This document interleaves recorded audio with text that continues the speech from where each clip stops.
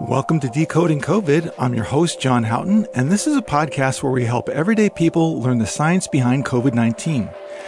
Today, we're going over some of the fundamentals of epidemiology and data modeling, and this is very important to help people not only understand how diseases spread, but we're also going to provide insights on variants with the possibility that they can reinfect and how this can change the picture. So on the line, we have Dr. Stephen Kissler, an epidemiologist with the Harvard T.H. Chan School of Public Health, Department of Immunology and Infectious Diseases. Dr. Kissler is also co-host of the Pandemic Podcast, along with my friend Matt Botker, and I recommend checking it out. So how are you doing, Dr. Kissler? Hey, I'm doing well. How are you? Good. So tell us a little bit about your background. Yeah, so my background was actually originally in applied mathematics. Got my undergraduate and master's degree at the University of Colorado Boulder, where I studied all sorts of different things related to mathematical biology. But my interest was always in infectious diseases. So I went on to do my PhD at the University of Cambridge, also in applied math. So a lot of my grounding is really in the mathematical modeling side of infectious disease transmission, which required me to learn a lot about the biology and immunology, but really, fundamentally, my training is as a mathematician. So I ended up coming to Harvard so that I could really get a better grounding in public health, really things that were focused on interventions, practical control of infectious diseases. Sure didn't anticipate that we would see a pandemic within my first 2 years there. And so that's definitely made things more exciting than I expected, but here we are. So in this episode, we're covering data modeling. So Dr. Kissler, why are models useful? Models are useful from a couple of different angles.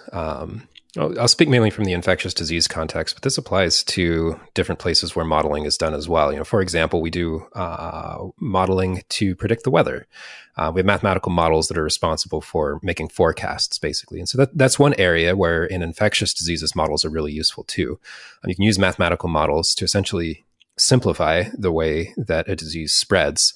You sort of look at how different people might interact and different contact structures within a population. And then using that, you can make forecasts for how many cases you think there will be next week or next month. And depending on the infectious disease and how much we know about it, those forecasts can be better or worse. So that's one type of modeling. But actually, that's not the type of modeling that I'm usually engaged in as much. Usually what I'm doing is more what we call mechanistic modeling. So that's taking a look at data that already exists and trying to understand sort of what caused the data to look like it does. So you can look at a couple of different structures. For example, you can say, maybe transmission is really high among kids, or maybe there's a lot of people who are asymptomatic and spreading disease. Maybe the infectious period, the length of time when you could potentially spread the disease is longer than we expected.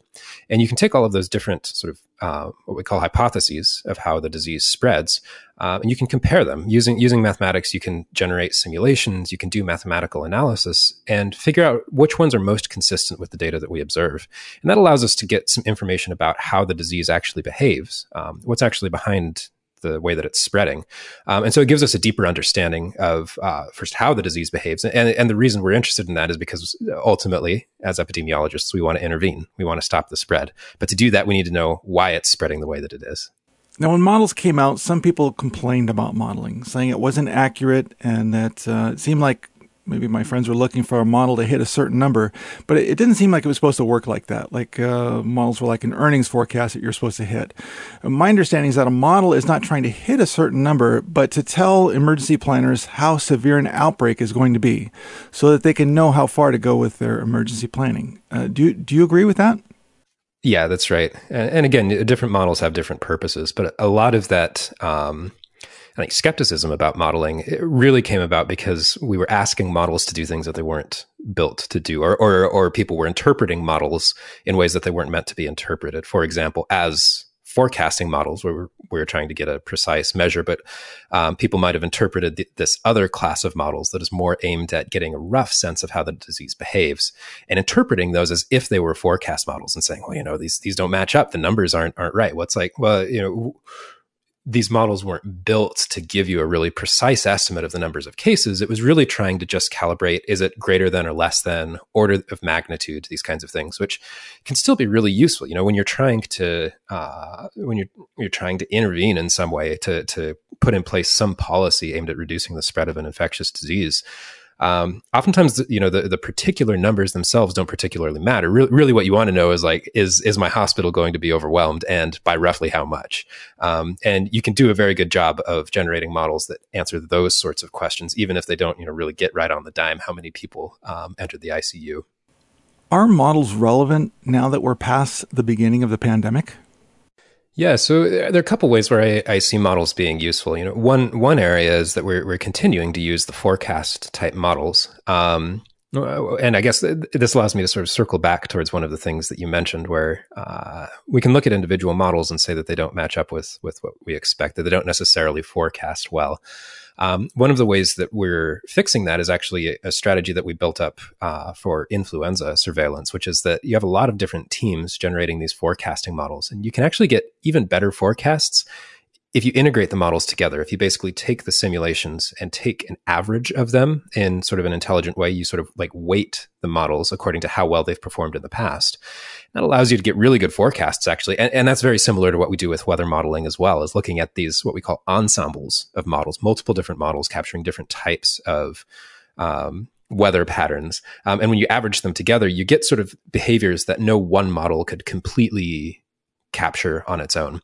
So we end up with these ensemble models. And since there are more and more people generating these models, we can get better and better ensembles, which give us better and better forecasts and a better sense of where COVID-19 is headed. So the forecasting really, as the epidemic has gone on, I think we've shifted to some extent from the more mechanistic modeling, where we're trying to understand sort of what COVID is and how it spreads, to forecasting type modeling, where we're trying to get more and more precise and practical measurements of like what's happening in my community. Now, the other thing that's really important about modeling right now is that we, of course, have the spread of the variants. And so essentially what we have is this shift in the character of the pandemic. The pandemic is really changing because even though it's still SARS-CoV-2, it's picked up these attributes, these functions, phenotypes, we call them biologically, that allows it to behave differently. It makes it more infectious, maybe because it binds to our lung receptors better, or it might have a longer duration of infectiousness. And so by using models, we can figure out, what can we expect from these variants? How quickly are they going to spread? Will they take over? And what should we do about it? So that's really where a lot of the modeling is focused right now. So when a variant comes out, does the modeling, you kind of start over, like with the R naught, it's a greater R naught, and you start from one, and then you kind of project that out, or does it get more complicated? Yeah, it depends on, well, maybe I can speak more broadly about, what do we as a community of epidemiologists do when we notice something that could be a variant of concern? So the first thing is that maybe you see a lot of spread of COVID in a place that you wouldn't expect. So, for example, this was one of the key things in Manaus in Brazil, where there was a lot of spread of COVID, and we expected there to be a lot of immunity in the population. And then all of a sudden we saw another outbreak. What's happening here? So immediately our attention goes to that to try to explain, what could be going on here. All sorts of different hypotheses then that you can test. One is that maybe there is a new, more infectious variant with a higher reproduction number, or maybe it has the same reproduction number in some populations, but in this population, it's found a way to get around the immune response. And so that allows it to spread in this population better than the original wild type virus. And so again, you have all of these different reasons why there's this strange phenomenon of spread of SARS-CoV-2 in a place that you wouldn't expect. And that's really when the work gets interesting. So you then go in and do genetic sequencing to see if the virus that's causing this rise in cases is similar and somehow different from virus that's circulating elsewhere. And then exactly as you said, we try to measure sort of what we consider to be the basic diagnostics of infectious diseases, which include the reproduction number, the generation interval, which is the amount of time that you're infectious, basically, and how long it is between when you get infected and when you infect someone else. So those are really like the nuts and bolts, the things that we really try to measure to understand what's going on with potentially a new variant. And then that allows us to distinguish, is this actually a new variant of concern? Or is it just a random, unexpected, but unlikely, but nevertheless possible increase in cases just caused by the normal SARS-CoV-2 that's already spreading? And we can begin to distinguish those things based on all of these different lines of evidence. Wow, that's really good. In order to really understand these things in any decent level of detail, I feel it's good to get some good definitions. So if you could tell us, what is your definition of R naught? Yeah. So R naught, probably the thing that we've heard most about, and one of the things that brings me the most joy that it's entered into sort of the common communication. It's something that we think about as epidemiologists all the time. So the R naught is the basic reproduction number, and so what that means is it's basic because it corresponds to a population that is fully susceptible to disease. It's basically an untouched population, sort of a theoretical concept. And reproduction means that it captures sort of how infectious the disease is, how likely is it to spread. So the formal definition of the basic reproduction number is the expected number of secondary infections that a primary infection, a single infection, is expected to cause in a completely susceptible population. Now, of course, the basic reproduction number, while that definition sounds like very clean and precise, all of a sudden, it's very soon that all sorts of complexities start to enter in because, of course, the number of infections that a single infectious case causes depends on all sorts of different factors. It depends biologically on the virus itself, how contagious it is, what route of spread it has.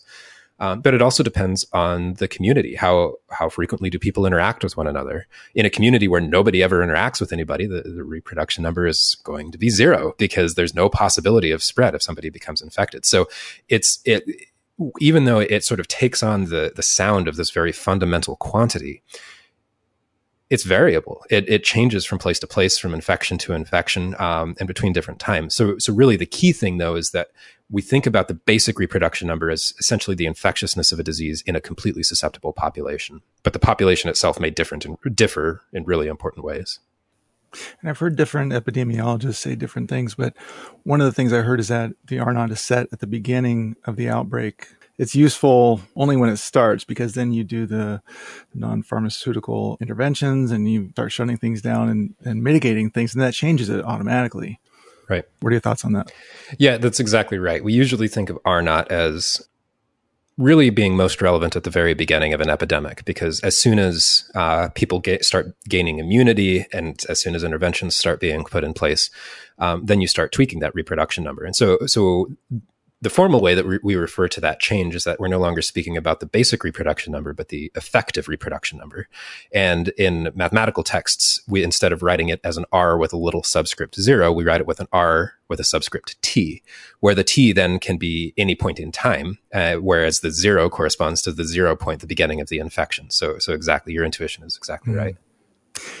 And that'll vary from region to region. Like, for example, even within a country, if you want to get precise, what's the RT for San Francisco versus New York versus someplace else or a different country? Exactly. And it can depend on everything from the age structure to how frequently people interact with each other, to how much immunity there is in the population.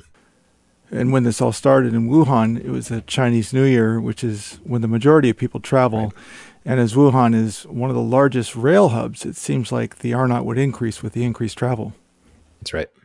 Yeah, it's certainly with the emergence of the virus, or at least its first detection in Wuhan, that when it gets started in a major hub like that, it makes the subsequent control a lot more difficult. We're going to go over a simple model, but before we do, the other two important things to define are start date and generation. So start date might be simple, but what's a good definition for generation? Yeah, so what we call the generation interval is it's the amount of time, the expected amount of time between when I become infected and when somebody I infect becomes infected. So it's basically the amount of time between two separate infections. Now we can compare different diseases to sort of get a rough handle on this. So generation time for SARS-CoV-2 is, well, there are a lot of different estimates out there, but it's probably on the order of 5 to 7 days, something like that.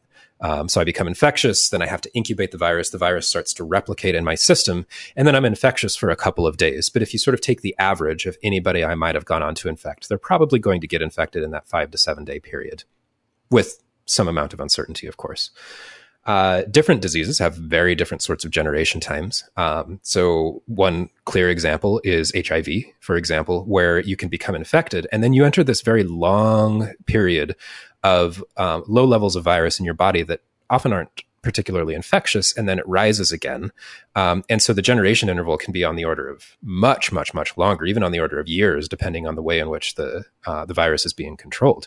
And so the reason why this is really important is because the reproduction number and the generation interval are sort of these key quantities that tell you how quickly, how explosively a virus might spread. Because you could have a virus that has a reproduction number of 10, which is really high, where a single infectious person is expected to infect 10 others. But if the generation interval is 2 years, then a single infectious person isn't going to infect those 10 others until 2 years have passed. And that's a much different scenario than if the reproduction number is 10 and the generation interval is a day, because that means that every day 10 more people are going to be infected from each person who's been infected. And so you get this really explosive exponential spread. And so these two numbers together really characterize sort of how well a disease spreads and how quickly it spreads, really what that rate of exponential growth will be. Well, that makes sense, because with AIDS, which a lot of people don't realize is also a pandemic, absolutely, has unfortunately killed 40 million people over the last 40 years. Yeah. And we feel bad for all those who are affected. But in the context of generation, it illustrates the point that a long generation time can mean that it takes a long time for a disease to play out. Exactly. It's just a different time scale than what we're dealing with right now. And the last thing is start date. Yeah. Yeah, so the start date, as you said, it does sound very simple, but also it can be difficult to get a handle on, because you can define the start date as the first time when illness was introduced into a population. You know, say somebody travels from a location where there's illness spreading to a place where there isn't, and they introduce disease at some point in time. But of course, not everybody who travels from one place to the next and is infectious is going to create an epidemic. And we can create, this is one of the places where modeling can be useful, because you can think through sort of what's the probability that an infectious person could come to a completely susceptible population and actually cause an epidemic. Because with some probability, those infections that person is either going to recover before they infect anyone, or they might infect some people, but those people will recover before they infect anyone. And they're not really going to cause much of a problem. So you might need multiple introductions of infection to really generate a proper epidemic. And so that there becomes sort of a question of, like, do you measure the first time somebody came and started spreading disease, or is it really the first person who went on to spread a larger epidemic? And I think that second one is really the important one. But there are, that can be really difficult to measure, because of course we don't detect everyone who's infected. A lot of people don't get tested. But one of the ways that we can get at it is through two different types of models, one of which is just the standard epidemiological model, case counts. And so you can extrapolate backward to a likely point in time when the first infectious person came on and caused that epidemic. But even more precisely, we can use what we call genomic epidemiology, where you sequence the genomes of the different pathogens. And since we know effectively at what rate the genome changes over time, at what rate it accumulates mutations, then we can look at how much variation, how much genetic variation there is in a population, and backtrack and ask sort of, when was the first time that there was a single common ancestor to all of the things that are circulating right now? And so that gives us a rough sense in time of when the first introduction into a population might have been as well. Yeah, I did some research on it, and just going off of memory, it seems that they give time ranges, and it's, I think the latest thinking, and I don't know if I got a hold of the latest thinking, but it was that sometime in October, and they gave like a 2 or 3 week range, October of 2019, and they weren't certain. They gave a range, and a couple different papers gave slightly different ranges, and they were talking just about what you were talking about, just going back and being a detective and looking at the genomic probabilities and bringing it back to one common ancestor and then putting an estimate from there. Yeah. It's, what I'm thinking about actually is that it's like very similar to like carbon dating, right? Where you have sort of artifacts of something that was, around thousands of years ago, and you can look at these little molecular changes within the carbon molecules, and you can get a rough estimate within some time range of when that artifact was made. It's basically the same thing. We're using genetics instead of carbon decomposition, but it's exactly the same idea. Okay. What I did when I learned about the pandemic is I did a bunch of research, and I learned about the pandemic late January 2020, and I did this model on February 4th through 2020, so it's still very early. I didn't know what R naught was. I didn't know any of these things, but I wanted to know how it would spread. And so I started getting down from newspaper articles down to journal articles. And I learned about R naught. I learned about generation, learned about start date. And so I just decided, well, I'm going to make my own model. And actually, we're going to present it here and shoot it up. And I don't care. You can have no mercy, because it was just super, super simple. But I just wanted to see, just to do my own thing, just to see how it worked. So is it true that you can make a simple model just using these three variables, R naught, generation time, and then also the start date? Yeah, that's pretty much all you need. The only other thing that's necessary is a sense of the population itself, sort of how big is the population. But that's, those things give you everything that you need, basically. Yeah. Oh, I see. Huh. So even something like, is it something very specific, like a male specific disease? And okay, your population's already been cut in half. Exactly. Right. I didn't think about that. Okay, so I'm going to just describe something that's in a spreadsheet, but I'm going to try to do this and just make it concise and not get into too much detail. But I made a model based on some of the things I was learning. I was reading Gabriel Leung, who's in Hong Kong. He was involved in SARS-1 in 2003 and had a lot of experience there, and conveyed a lot of information, and just read different things and pulled things together. I didn't know who Neil Ferguson was just yet, but so what I did is I created a spreadsheet. I put let's just say I put the date in the topmost cell in the upper left, and then the cell below that, I said date plus 8. So that's for an 8-day generation. And then I grabbed that and I pulled it down and I made a time series to go as far as I needed. And then I gave it an R naught of 3. So I started with one infected person, and that would be in the next cell over to the right. I put a 1, and the cell below that, I put a 3. I actually did a multiplier times 3 and pulled that down. And that made a computation which would allow it to spread at an R naught of 3. And that became a large number. So with start date, generation, and the R naught, I created a time series that took us out and showed us that worldwide, if we started on December 1st of 2019, that we would have covered the whole world population by May 17th of 2020, because we'd have gone beyond the, 8.7 billion or 7.7 billion in the world. And what this model fails to do is it fails to trail off toward the top as you reach herd immunity. It has many limitations. It just gives an idea of numbers.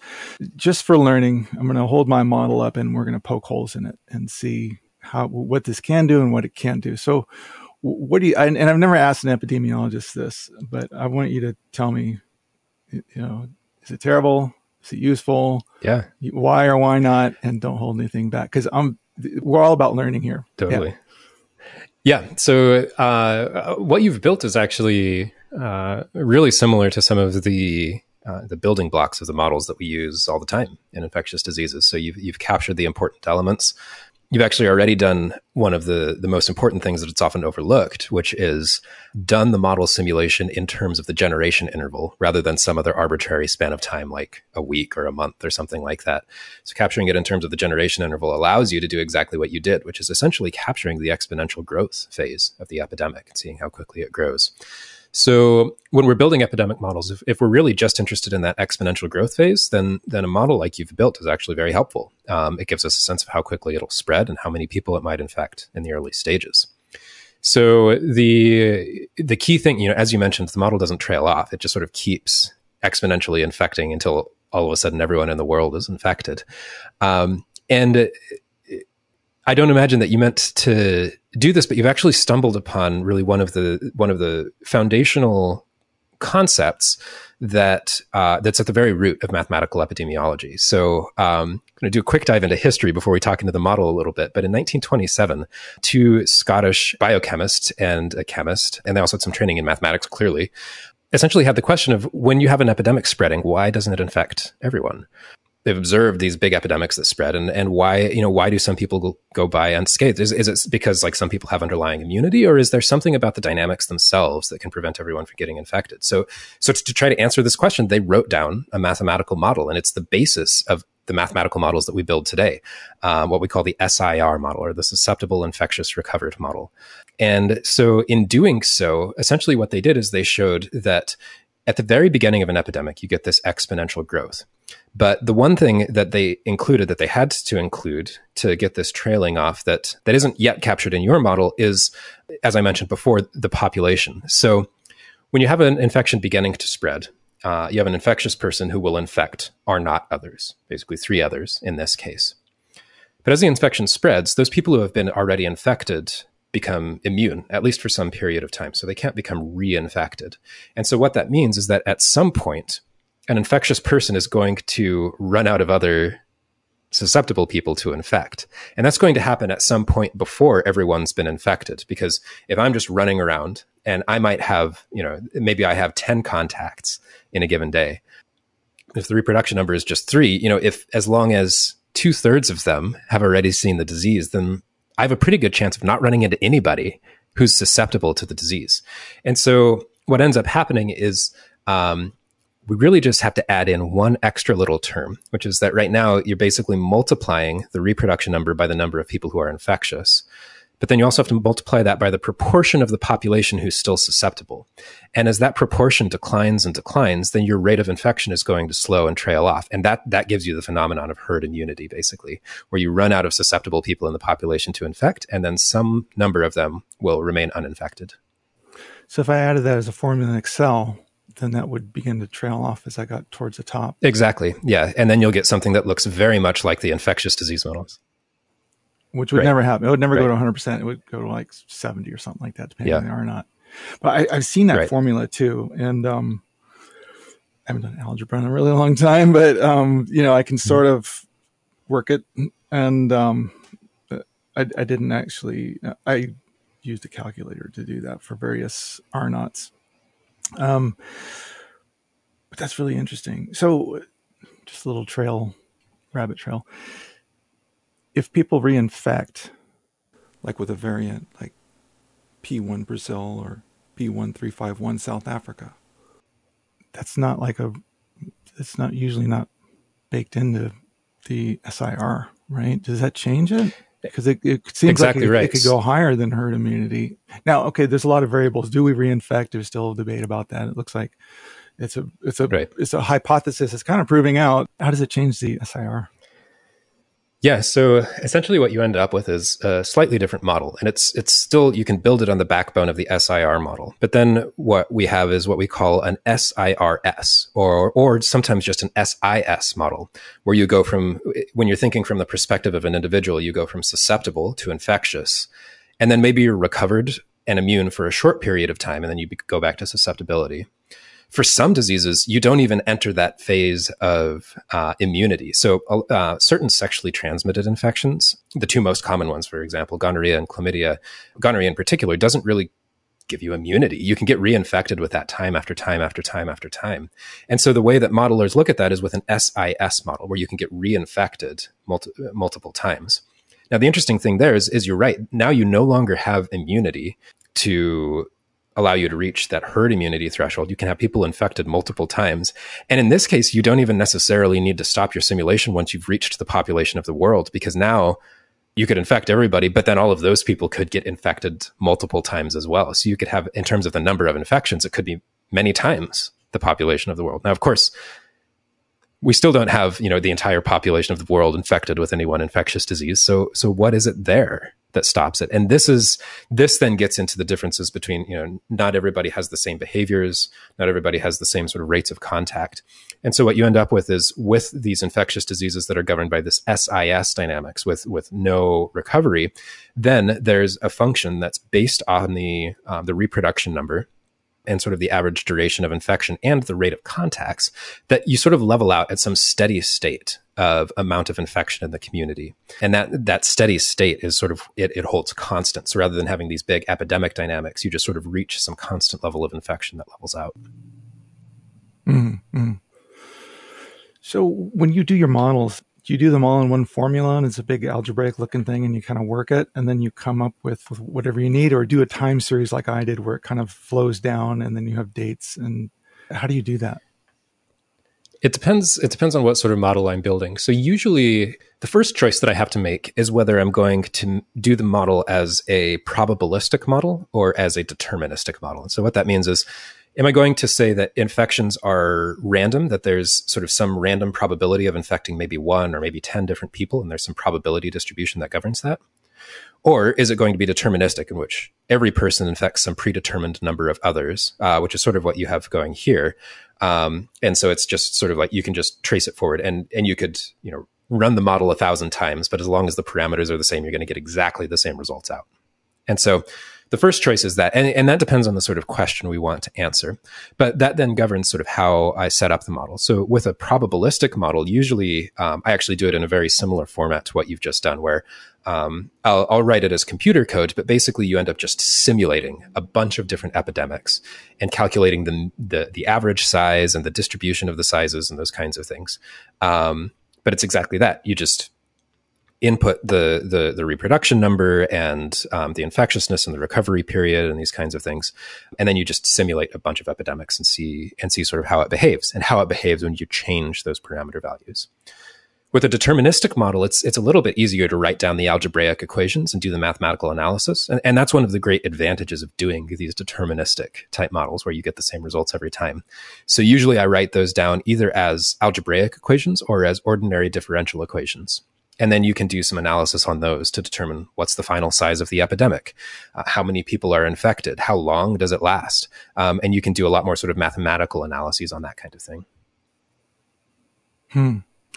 Yeah, I think just doing this model, it wasn't meant to predict anything. And I knew that it would just give an idea that, hey, this is, a big deal, or this is just something that's going to be a little bit a smaller deal. But just seeing how exponential growth works and going from, like on March 6th, I had 100,000 infected. And then all of a sudden at the end of March, there were 2.8 million infected. And then it quickly went, it just accelerates like crazy. I mean, is it true that this is to the power of 3? Yeah, exactly. It's like, right. It's each generation is like a power of 3. It's like a cubed sort of. It's just like squared is already nuts, but cubed is like right. Absolutely insane what it starts to do. It goes from, tens of thousands, then very shortly hundreds, then millions, and then you're over billions, very quickly. Exactly. Well, yeah, and some people often describe exponential growth as explosive, and actually that's a very precise term, because when you think about the dynamics of an explosion, right, you have atoms essentially, or molecules that are splitting, and each of them is releasing some amount of energy. But in releasing that amount of energy, it activates a bunch of other molecules that all release that same amount of energy. So if you have one molecule that then activates 5 others, that's essentially an epidemic process with a reproduction number of 5, right? That's all you're saying. And so so now you're just measuring the energy of the explosion, but it's exactly the same thing where it just blows up. And that's what we see with epidemics as well. So that was the lesson of this for me, is just how quickly it could grow if nothing happened. So I was thinking about this with variants, and I wanted to ask, when you study physics and you see how a star is formed, it needs to hit critical mass in order to get started. It needs to have enough gravity and enough mass to get started. And I was thinking about variants, and it seems like the more infections we have concurrently, the more virus replications in a population, which might help a variant come more easily. So I wanted to ask if variant introductions can also trend towards exponential growth, mean bending the curve up for a period. So in other words, if you have 3 major variants today, now I'm not going to say we have 3 major variants today. This is just a hypothetical.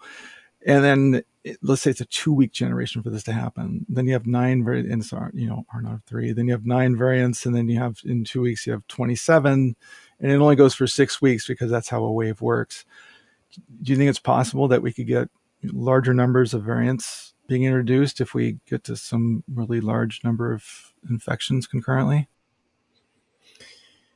Yes, I think, the short answer is yes. The more infections we have spreading, the more variants we're going to see emerging.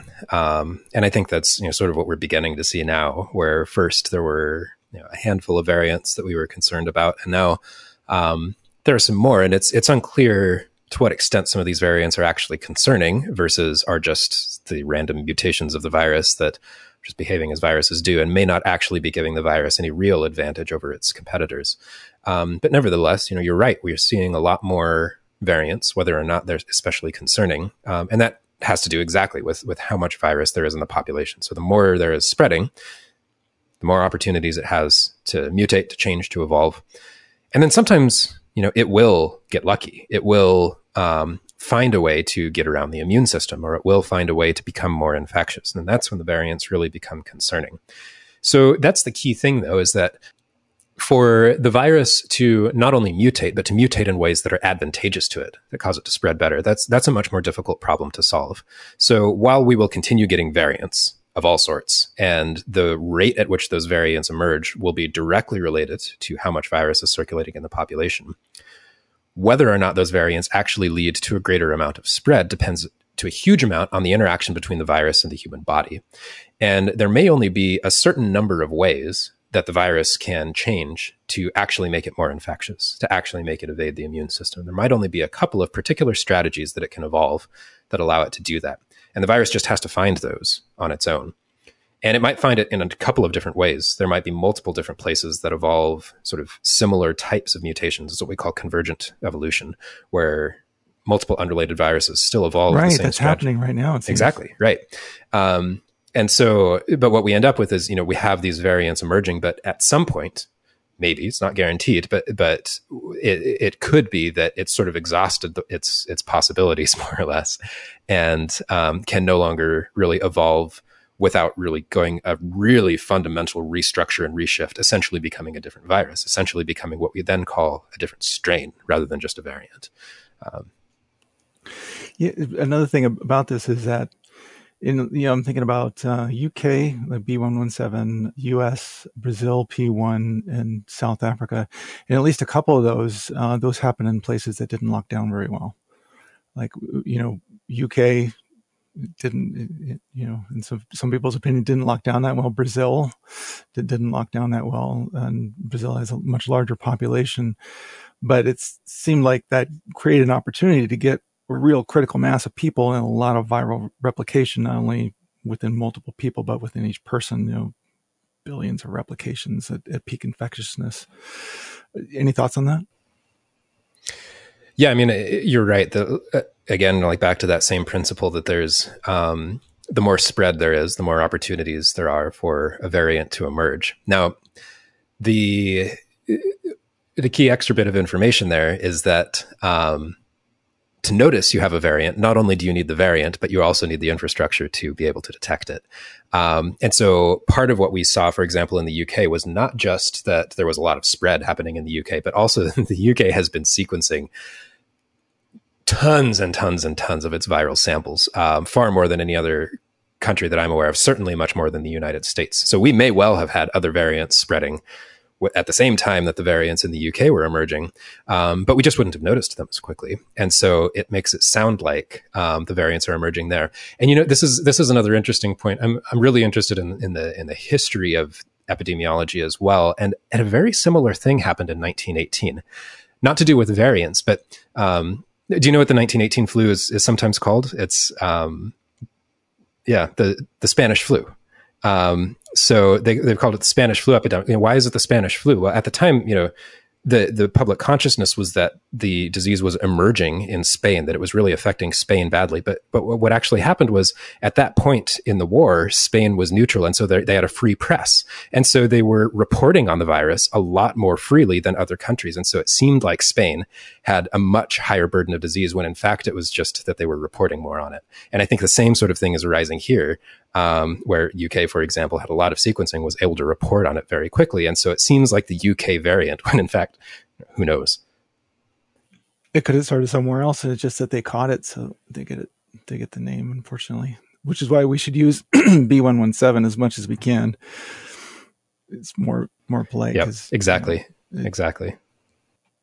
Very, very good of them to catch it. And, we wouldn't even probably known about variants if they weren't doing the sequencing. We'd just be getting hit and not knowing why or where or what. And so it seems like if you want to attack something, like I've studied horticulture and used to have licenses for different things. So if you want to get at like a landscape pest, you have to learn everything about it and its life cycle, when it hatches. And within that, you'll probably find a weakness by which you can attack it and take it out. And that's what I think science and discovery can do for SARS-CoV-2. And so That's why I like studying this stuff. And not that I'm going to come up with anything, but to the extent that we can become educated, maybe we can live better lives, protect ourselves more easily with less effort, and things of that nature. Yeah, that's exactly it. Now, there's an interesting case study. You mentioned Manaus, Brazil earlier, and we actually had 2 papers on tap that we could potentially just, go over. We don't have enough time to fully go into them. But there's one from Lancet and one from Science Magazine. Actually sent you the one from the Lancet, but we could go over either because I have them both in front of me. Yeah. So just as background for the audience is that COVID-19 ripped through this city in the heart of the Amazon, Brazil, where there's all these tributaries feeding the Amazon and central trading place. And it seemed like they'd reached herd immunity. And they did this through sero studies and gathered other evidence. And so epidemiologists were quite surprised, as was everybody, to see it get hit really hard again in January, because we thought they had reached herd immunity. And so there's 2 papers on this, and it was been written up extensively. What are your thoughts on this? Yeah, so this was really a mystery that we, as a community of epidemiologists, were trying to make sense of. And so the first thing that we do when presented with this kind of information, with this sort of paradox, right, where we have a lot of spread happening in a place where it shouldn't be happening, then the first thing we think we need to do is think about all of the different reasons why this could be the case. So list going down is, first, maybe immunity to COVID-19 in general just doesn't last that long. They were hit very hard, but they were also hit relatively early. And so maybe they're among the first to just see that tailing edge of immunity, and maybe everywhere else is due for another one of these epidemics as well. Second, maybe there was a big shift in the population. Manaus is a big trading area. It's really a central hub on the Amazon River. And so maybe there's enough mixing, enough people have left and new people have come in to sort of increase the number of susceptible people in the population. So the people we're measuring now aren't the same ones we were measuring before. Or maybe there's a variant spreading. Maybe there's a variant that's getting around the immune system and causing reinfections. And so those are really the hypotheses that we went in trying to understand. And that's where, for example, a lot of the genetic sequencing, some of which is described in these articles you've just mentioned, really came in handy, because it showed that the virus that was spreading in Manaus at the time was sufficiently distantly related to the other things that had been spreading that there may be something concerning about it. And then they went on and did follow-up studies and showed that, yes, in fact, within various labs that have been studying these mutations, it looks like some of the mutations that this virus has picked up have been associated with reduced antibody response, has been to get around that immunity. And so all of these different hypotheses were possible, but really over time, these different levels of evidence started to converge and suggest that this is truly a new variant, one that can get around immunity.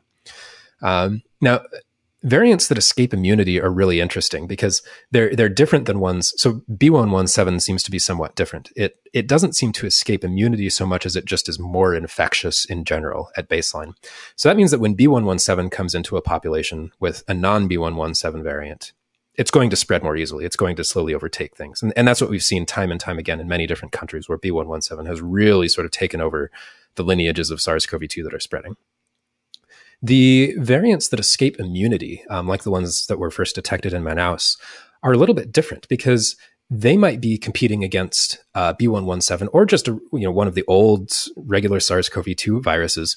But if they're in a totally susceptible population, they're not going to have any advantage. They're just as infectious as long as everybody is susceptible and nobody's been exposed to SARS-CoV-2 before. The places where the variants like in Manaus really have the advantage is in places where there already has been a lot of spread, because then they can come in and sort of be an opportunistic infection, because that susceptibility is keeping out the other variants. It's keeping out the other types of SARS-CoV-2 that can't escape immunity, but they can take advantage of that population and they can reinfect it. And so you end up with these different sort of patterns of spread as well, where you have a lot more prevalence of these variants in places that have already seen a lot of spread. So that's another way from the epidemiological data that we can identify sort of what's going on with these variants. Is it more infectious or is it immune escape? Well, we can compare the populations where they're spreading. We can compare how much infection those populations have seen before. And depending on which variants are spreading there, then that could give us a little bit of hint as to which, sort of what strategy this virus is using to reinfect that population. So if we're studying Manaus and we're doing one of my simple models, let's say it's a new variant that population's naive, do we start the model just like we did, and maybe the R naught increases from, let's say it's 3 and it's 40% more transmissible, now it's 4.2, and you start your curve? Will that be fairly accurate, at least through the mid part of the curve before you start yeah, for the upswing, that's exactly it. That's what it would look like. That's useful to know. And that's true though. So like if the R naught is 3, like for B117, and it's 40% more transmissible as the early data are showing. So does that show an R naught of 4.2? Yeah, that's roughly right. Yeah. Just checking my math there. Yeah, that's right. It's good to know. Which is pretty crazy, right? Like that's quite a bit. In terms of this exponential growth, like you said, difference between cube and square, and now 4 is very different. Oh, so that's like acceleration on top of acceleration. You study that in car crashes. Yeah. It gets like 55 to 65 is a huge difference in deadliness, whereas 55 you only went up like however many percent, whatever. Right. But you really, the lethality of that collision is much higher. Wow. Anyway, it's just fascinating to study these things. Well, that's all we have time for. Dr. Kistler, I wanted to thank you so much for coming on and explaining these things. I've been wondering about these things for a year now, more than a year, and I finally get the answers. So thank you so much. Hey, maybe we can have you on again and have you work out one of these problems real time. Great. Yeah, thank you so much. I really enjoyed this. Thank you. As an end note, today's April 5th, and the previous recording with Dr. Kistler was recorded on March 9th of 2021. And so it took a while to get everything set up. I've got a day job and trying to keep up with that. And then I had to set up everything relating to the back end and the RSS feed. So it took a while. So this is going to go out, looks like today, and that'll be 3 to 4 weeks late. So everything else on here should be coming out in much quicker order. So if you like the program, please keep listening. Thanks.